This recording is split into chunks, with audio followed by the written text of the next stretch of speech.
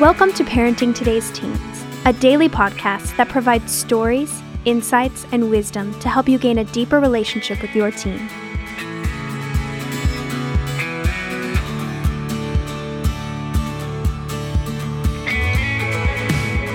On today's episode, Mark Gregston sits down for a conversation with a couple of Heartlight's teens.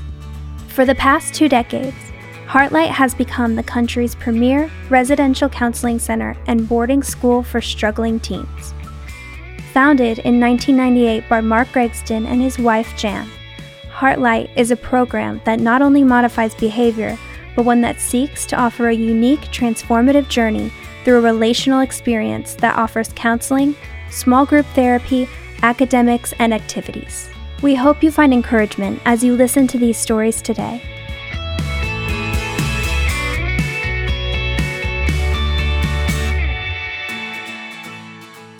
Katie, thanks for being a part of the program today. Tell me, you've got a Dallas Cowboy bracelet on, but you live in Idaho. So where did the cowboy thing come from? Well, my parents both grew up in Texas, so I've grown up being a Dallas fan. Okay, you live in Idaho. So how did you end up back in Texas? What was going on that caused you to have to come stay at Heartlight? Well, I was getting super into drugs, and I wasn't being very honest with my parents about anything. Yeah. And so we just never talked that much. And so things would get lost, and then I would just go do things that I wanted to do whether or not I knew I was allowed to. Motivation for doing stuff? Was it bored out of your mind, or what was it? I mean, I started getting super into drugs because my sister, that was something we did together. We smoke pot and stuff. And then people say that weed is a gateway drug, and it really is. So I just kept doing harder and harder stuff because I wanted to get a better high. Yeah. And so when your parents found out that you were doing that, how did they respond? Well, I mean, they asked me about it, and they drug tested me and stuff. So obviously they knew that I was doing opiates and stuff eventually. Yeah, so I was well, you got me. But then I was just well, I'm doing it because I'm depressed, and that was a lie. I was doing it because they were fun, but Do you think that was your main motivation? Is it that it was just fun and that was it? Yeah, I think that, well, it started off as something that I could connect with my sister, doing something together, but then she got sent here. Yeah. And then okay, so your sister was here. Yeah. And so she was here, and then she comes back home. Yeah. Why didn't you get the message? Because as soon as she got home, 3 days later, I had her high again. Wow. Wow. Yeah. But I guess I wasn't really afraid of getting caught, because I was I knew that I was doing it, and I knew that it was bad, and I knew that I needed to stop, but I didn't have enough self-control for myself to make myself stop. So I was well, if I get sent somewhere, if I get sent to the hospital because I overdosed, or if I get if I die because of it, then at least it made me stop. Yeah. I wasn't to die, that would make you stop. Yeah. Okay, so when you think about it and go, I'm doing this stuff, I mean, is it where you live? Is it because you're bored? Why is that so much fun? Because there's no other way to have fun? Yeah, because I live in a little itty-bitty town in the middle of nowhere, so everyone there does drugs. Everyone. Yeah. So, I mean, even teachers at school and stuff will you'll see them smoking pot in the parking lot and stuff. Wow.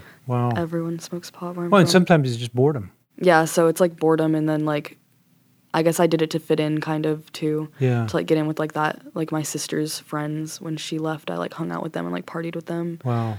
But wow. Okay, so the communication stuff with mom and dad. Yeah. It doesn't go well? No. Why not? Why not? Well, I feel whenever I try to talk to them about something, they automatically assume the worst, and then they just shut me down, and they're well, I have this in mind, and this is how it is no matter what your opinion is about it. It's they don't even give me a chance to stand up for myself or give an excuse. Yeah. So you don't feel like they're listening to understand, they're listening to kind of give a response. Yeah, exactly. So and that response is usually what? Well, usually I get grounded or something, but I guess it's if I have something to say, then they don't listen the way that I wish they would. Yeah. They like Yeah. listen so they can hear what I'm saying so they have something better to say. Is like kind of how it feels Yeah, sometimes. yeah. And so I just feel like I'm never really heard. So then like talking to them is like nightmarish. And my Yeah. mom is like really sarcastic. So like sometimes I'm just like tired of that and I like need her to take me seriously. Yeah, yeah. Well, that's interesting. Yeah. I mean, that's just kind of interesting. Okay. So if you wanted them to know something about you that they don't know now, what would that be? What do you really wish that your parents knew about you, in your heart of hearts? What do you wish they knew about you? I wish that they knew that like I know they know I'm not a bad person, but like I've done a lot of bad things. And like even though like I've done those, like it doesn't make me like love them any less or like want to be any less part of their life, but like if they're pushing me away, then like it doesn't really make me want to like Yeah, come back to them. yeah. But that's what you long for, though. Yeah. Like I want a close relationship, but sometimes I just feel like it's impossible because like I feel like whenever I try to get close, they find something out and then they're like, well, that's terrible, and like push me away. Okay. I think every parent is well-intended. Yeah. They want good things, and they love their kids. But do you think that sometimes that you doing the drugs, it's easier to do them because you're trying to get away from the pressure of not being able to have the relationship that you want, or that it kind of adds to it a little bit or justifies it a little bit? Yeah, I think so. Because then I'm like, well, you wouldn't listen to me anyway since you think I'm a druggie, Yeah. So I'm going to do it anyway. Yeah. And that takes you away from the bad feelings that you have for doing the very thing that you're doing. Yeah. Wow. So when you get to Heartlight, I mean, I know it was probably a fun day coming, wasn't it? It was terrible. It always is. Yeah. What's the hard part? Is the realization that things have got to change, or Well, what is it? I mean, since my parents and I don't have a good relationship, like my mom lied to me about coming to Heartlight. Like she told me we were going on vacation and then she just dropped me off here. Wow. It's like I spent a week in Dallas and then she like dropped me off here and was like, yeah, you're not coming home.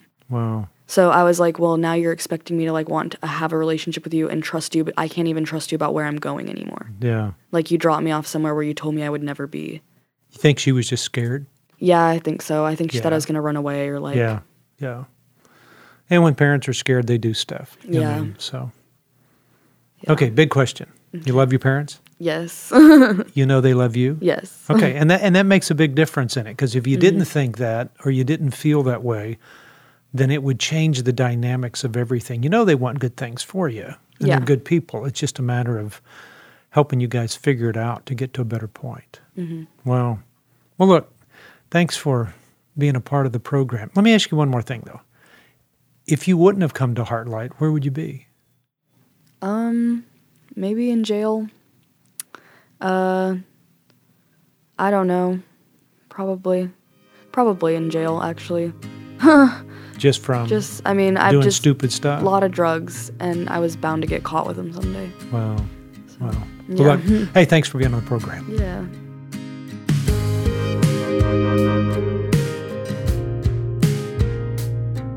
Grandparents shape their grandkids' future in a way nobody else can.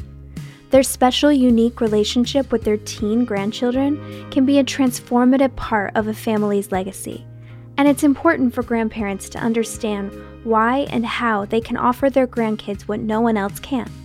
Mark Gregston is a grandparent, and he shares the techniques he's learned in grandparenting today's teens, which helps grandparents shift their relationship as their grandchildren move into the teen years. In grandparenting today's teens, grandparents will learn to listen better and develop new strategies to stay engaged and have a meaningful influence in the life of their teen grandchildren. Visit parentingteenresources.org and get your copy of Grandparenting Today's Teens now.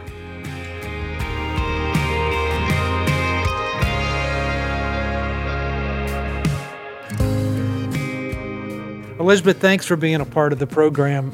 Tell me a little bit about yourself. I mean, you're here at Heartlight, and how did you get here? Well, Well, that's a long story. is it? Yeah. But really, I just I never followed my parents' rules. I broke their trust a lot. Okay. So what was going on that would cause you to do all that? I guess, like, I was just scared of, just what they would think of the truth. So I just did my own thing. So, like, what stuff were you doing? Well, I snuck around with guys. I drank and stole. I smoked. And you just didn't want your parents to know about it? Mm-hmm. Okay. And if they would have known about it, what would have been the fear?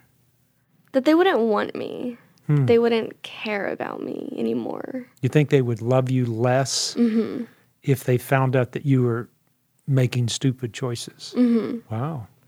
Yeah. Now, where does that come from? Why would you think that? Well, I was adopted, so it really just came from that. Just my dad leaving, me not feeling like I'm good enough, and my mom picking guys and drugs over me and my siblings, just feeling abandoned. So it really just came from that. You think that kind of became at the core of who you were, was that you're not worthy and you're not good enough, and so if you start doing all this stuff, then you're just affirming and saying, yes, that is who I am? Mm-hmm. And so the fear is that somebody's just going to give me away again? Mm-hmm. Wow. I think I wanted to be like my biological mom in some way, but I didn't know how to, so I just turned to the negative person she was. Yeah. Well, you probably have some kind of, I mean, I'm not a geneticist, but I mean, some genetic predisposition to kind of move in that direction as well. I mean, in one sense, you're probably a little bit like your mom. You've been wired the same way, and so that kind of pushes you that way a little bit. So, okay, so your parents find out about what you're doing, because what age were you when you were adopted? I was 8. Wow. And so you had 7 or 8 years of life before that with your birth mom, right? I had 5 years. 5 years. Okay. I was removed on my 5th birthday. Wow. And so where did you live for 3 years? Well, for 18 months, the age I was 5 to the age I was 6, so 18 months. In between that, I lived with the parents I live with now. Okay. And then we went back, and then we got removed again. Wow. So it took 3 years to get adopted. Wow. So they knew you and knew who you were. Wow. Okay. Phew. Yeah, I'm just kind of going. I mean, it's kind of an interesting deal, and so when your parents did find out about what you were doing, what was their response to you? We hate you. I can't believe you're pulling stunts like this. What did they say? They were just really disappointed. Yeah. Which would be a normal response, don't you think? Yeah, because they want good things for you. Yeah. They put a lot of boundaries down afterwards, and then I'm like, well, I shouldn't have these boundaries. I just want to be the person I want to be. Yeah. And it was just argument after argument. Yeah. So how old were you when they started putting the boundaries down? I was about 11. Okay. So you were sneaking around with guys at 11? Yeah, I was on my tablet. So I didn't know the guys, but I was like deleting my messages and hiding and talking to people I shouldn't be talking to, that people they didn't know. And then whenever I was 14, I started sneaking around. Wow. Okay, and how old are you now? I'm 15. Yeah. Okay, so, I mean, even at 11, you're doing that. Was there a cry inside of you that was looking for something? When you think back on that now, that's 4 years ago. Yeah, I think it all just stemmed from me wanting to be loved and cared for. And I didn't feel like anyone saw me or believed me with anything I said. And so, I mean, do you think that I mean, your parents adopt you. I mean, when you live with them for a while, kind of like foster parents, and then you go back, and then they chose you. I mean, that's the neat thing about, I mean, not that I don't love my kids, but I go, we didn't choose them. We just had them, you know, I mean, but your parents actually came after you and said, we want you. I mean, which I think is a pretty neat acceptance deal. And so then you don't want to disappoint them, which would be normal because you don't want to be something different. And so then you start doing all this stuff, and so it starts pushing you away from the very person that chose you to be a part of the, you know, to be a part of their family. So was there inner turmoil inside of you that was just going, I don't even know how do I do this? Yeah, there was. I always wanted a relationship with my parents, but then I just gave up because I'm like, if my biological dad left me, if my mom didn't try hard enough for me, then no one would, because then they're not capable of it. So you just get into a world where you just say, I'm going to take care of myself and do the things I want to do. Wow. Yeah. Looking for something that your parents desperately want to give you. Isn't it kind of wild how we think when you kind of get into those modes a little bit? Wow. Yeah. Okay, so I mean, kind of the $1 million question, because there's a ton of people out there listening that are going, okay, I adopted my child, but what could your parents have done different during that time? I mean, as early as 11, you were on a tablet, you know, contacting people and engaging with folks. But, I mean, so those feelings had started to manifest themselves and show themselves. What could they have done different early on? I don't think they did anything wrong. I don't really think they could have done anything right either. Yeah, because you wouldn't let them. Yeah. Wow.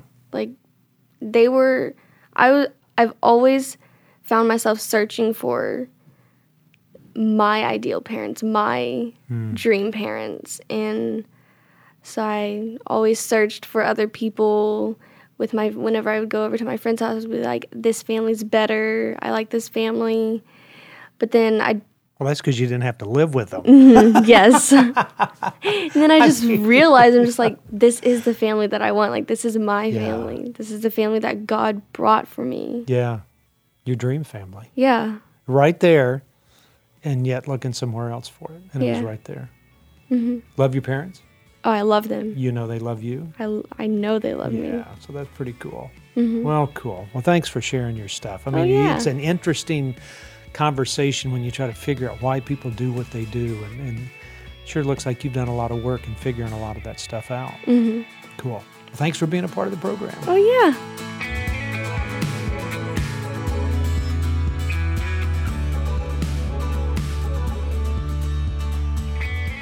Thanks for listening to Parenting Today's Teens. For more information, visit parentingtodaysteens.org. And to learn more about Heartlight, visit heartlightministries.org. If this podcast has been helpful to your family, please share it or give us a quick rating and review on Apple Podcasts. Of course, you can listen to Parenting Today's Teens wherever you listen to podcasts. Join us tomorrow for another great episode. We'll talk to you then.